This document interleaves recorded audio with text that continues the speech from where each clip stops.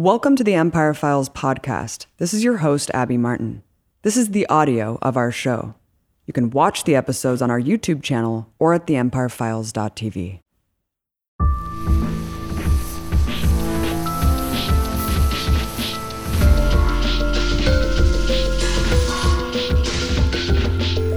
This is Abby Martin with your Empire Update, wrapping up the last week in U.S. imperialism. Our first story paints a startling new picture of the U.S. occupation of Afghanistan. On January 15th, during the Trump administration's last days, they announced that the U.S. troop presence in America's longest war dropped to an all-time low of 2,500. Great news, right? Wrong. New data from the U.S. Military Central Command shows that the number of private mercenaries now in Afghanistan has shattered all previous records. Today, 18,000 private contractors supplement U.S. troop numbers in Afghanistan. Let's put that number into perspective. In 2017, Trump increased the number of private mercenaries to around 5,900. This was big news, since the only time that number had ever surpassed 5,000 was briefly during Obama's ill-fated troop surge. Now, there are almost 4 times that number, basically 7 contractors for every 1 U.S. troop.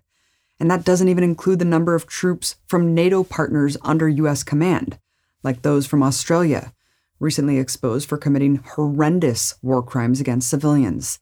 That number is still over 10,000.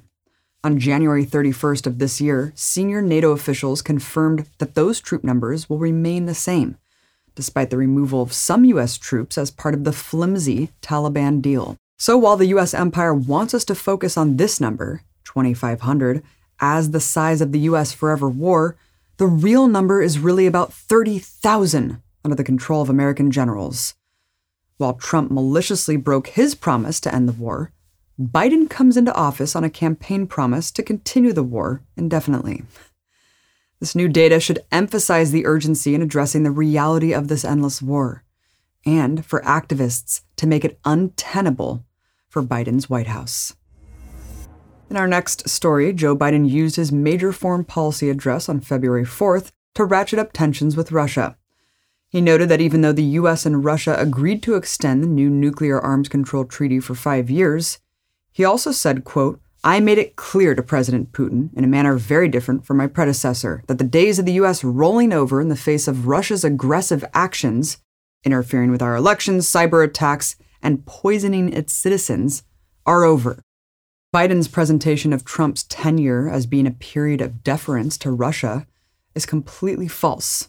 In fact, under Trump, the United States withdrew from the Intermediate Range Nuclear Forces Treaty, launched several missile strikes against key Russian ally Syria, insisted NATO members dramatically increase military spending, and even imposed sanctions against Russia's annexation of Crimea. However, Biden's rhetoric is evidence that his administration is redoubling its commitment to the great power competition doctrine, which holds that the United States must engage in fierce conflict with Russia and China in order to maintain its domination over the globe. Under the auspice of U.S. defense, this unacceptable footing targets 2 countries which pose no threat whatsoever to Americans. The only threat to American life here is the Pentagon, which threatens to get us into a war that can only result in the death of millions here and abroad, for nothing more than keeping a few American capitalists at the top of the global economy. Admiral Charles Richard, the head of U.S. Strategic Command, wrote an article in the February edition of an influential Navy journal that the United States should step up preparations for nuclear war with China or Russia. Strategic Command, or STRATCOM, is a branch of the U.S. Armed Forces responsible for the nuclear arsenal. Richard wrote, quote, "There is a very real possibility that a regional crisis with Russia or China could escalate quickly to a conflict involving nuclear weapons. And therefore, the U.S. military must shift its principal assumption from nuclear employment is not possible to nuclear employment is a very real possibility."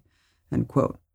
In 2016, during the Obama administration, the United States began a project to modernize its nuclear arsenal at the cost of $1 trillion. More actions in this great power competition as the U.S. Navy sailed a guided missile destroyer, very appropriately named the USS John McCain, through the Taiwan Strait on February 4th. This exercise was designed to inflame tensions with China and send a hardline signal from the new administration. After the forces of dictator Chiang Kai-shek were defeated in the Chinese Revolution, they fled to the island of Taiwan and were able to remain in control with U.S. support. But Beijing has never given up its claim of sovereignty over the island. The U.S. military frequently sails warships and flies aircraft through the body of water that separates Taiwan from mainland China, as an expression of its commitment to use deadly force to thwart efforts by the Chinese government to reunify with the island. This maneuver is a major provocation, and it occurring so early in Biden's tenure is a message in itself of what's to come. Thank you for listening to our Empire Files podcast. Help keep us independent and ad-free at patreon.com/empirefiles. And be sure to catch our newest episodes by subscribing to our YouTube channel.